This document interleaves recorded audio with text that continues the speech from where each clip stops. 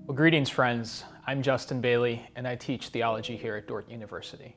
I once met a woman whose testimony was that she was driving down a road one day. She was despairing and despondent, near the end of her rope, ready to give up. And as she happened to drive down this road, she drove by a bridge and saw two large words emblazoned on the side in graffiti: "Trust Jesus."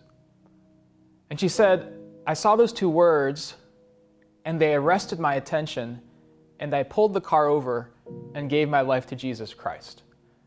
It was just words on a bridge, but it turned my entire life around. Now, I admit that my first thought when I heard that was to start a particular kind of art ministry, painting biblical messages on the side of bridges. But my second thought was something like this: why is it that God's messages don't seem to arrest my attention in that way? Why does it seem that more often the Bible just seems to bounce off my brain? So I found great help in Psalm 29, which is a psalm about the voice of God. It's a psalm that has a message that is simple and yet quite powerful.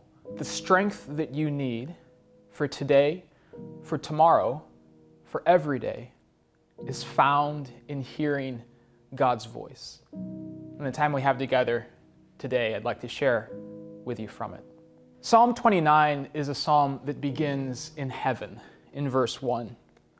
"Ascribe to the Lord, O heavenly beings. Ascribe to the Lord glory and strength. Ascribe to the Lord the glory due his name.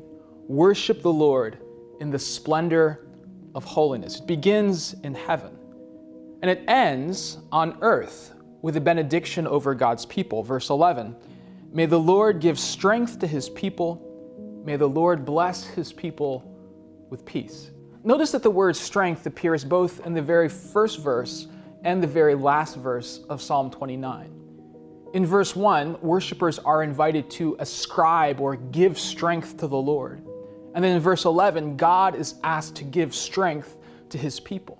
It's as if when we join the worship of heaven, ascribing to the Lord glory and strength, surrendering our strength and glory to God, that God in turn breathes his strength into us. And the way that he does this is by speaking to us, by the power of his voice. That's what we see in the middle part of the psalm. The voice of the Lord is over the waters. The God of glory thunders. The Lord over many waters. The voice of the Lord is powerful. The voice of the Lord is full of majesty. The voice of the Lord breaks the cedars. The Lord breaks the cedars of Lebanon. He makes Lebanon to skip like a calf and Sirion like a young wild ox. The voice of the Lord flashes forth flames of fire. The voice of the Lord shakes the wilderness. These verses are written from the perspective of a person who's watching a thunderstorm.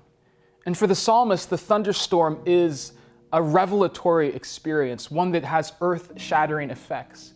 Notice the sorts of verbs that are used in this section: thunders, breaks, flashes, shakes, makes. With these verses, the psalmist is illustrating vividly what he says in verse 4. The voice of the Lord is powerful. When God speaks, things happen. Creation moves to respond. The earth gives way. When God speaks, his voice breaks and shakes and makes. And this is one way to discern whether you are receiving the word of God as it truly is, as God speaking with power into your life, and when you are receiving the word of God as mere information. When God speaks, it's not just information.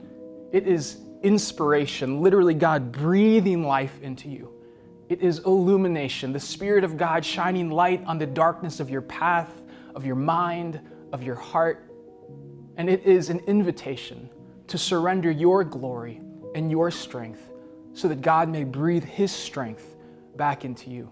Notice that in verse 9, as the storm comes down, as God's voice is heard, the only response of God's people is to find a single word to cry: glory. Glory and strength. Ascribe to the Lord, O defender nation, glory and strength. Then in verse 10, the psalmist paints a picture of God, this God who speaks, sitting enthroned over the floodwaters. The Lord sits enthroned over the flood. The Lord sits enthroned as king forever. Floodwaters throughout Scripture are representative of chaos, that which is beyond human control. And just as the Spirit of God moved over the surface of the waters in the very beginning, God still moves over the surface of our chaos, still speaking to bring light out of darkness, order out of chaos, and something over what appears to be nothing.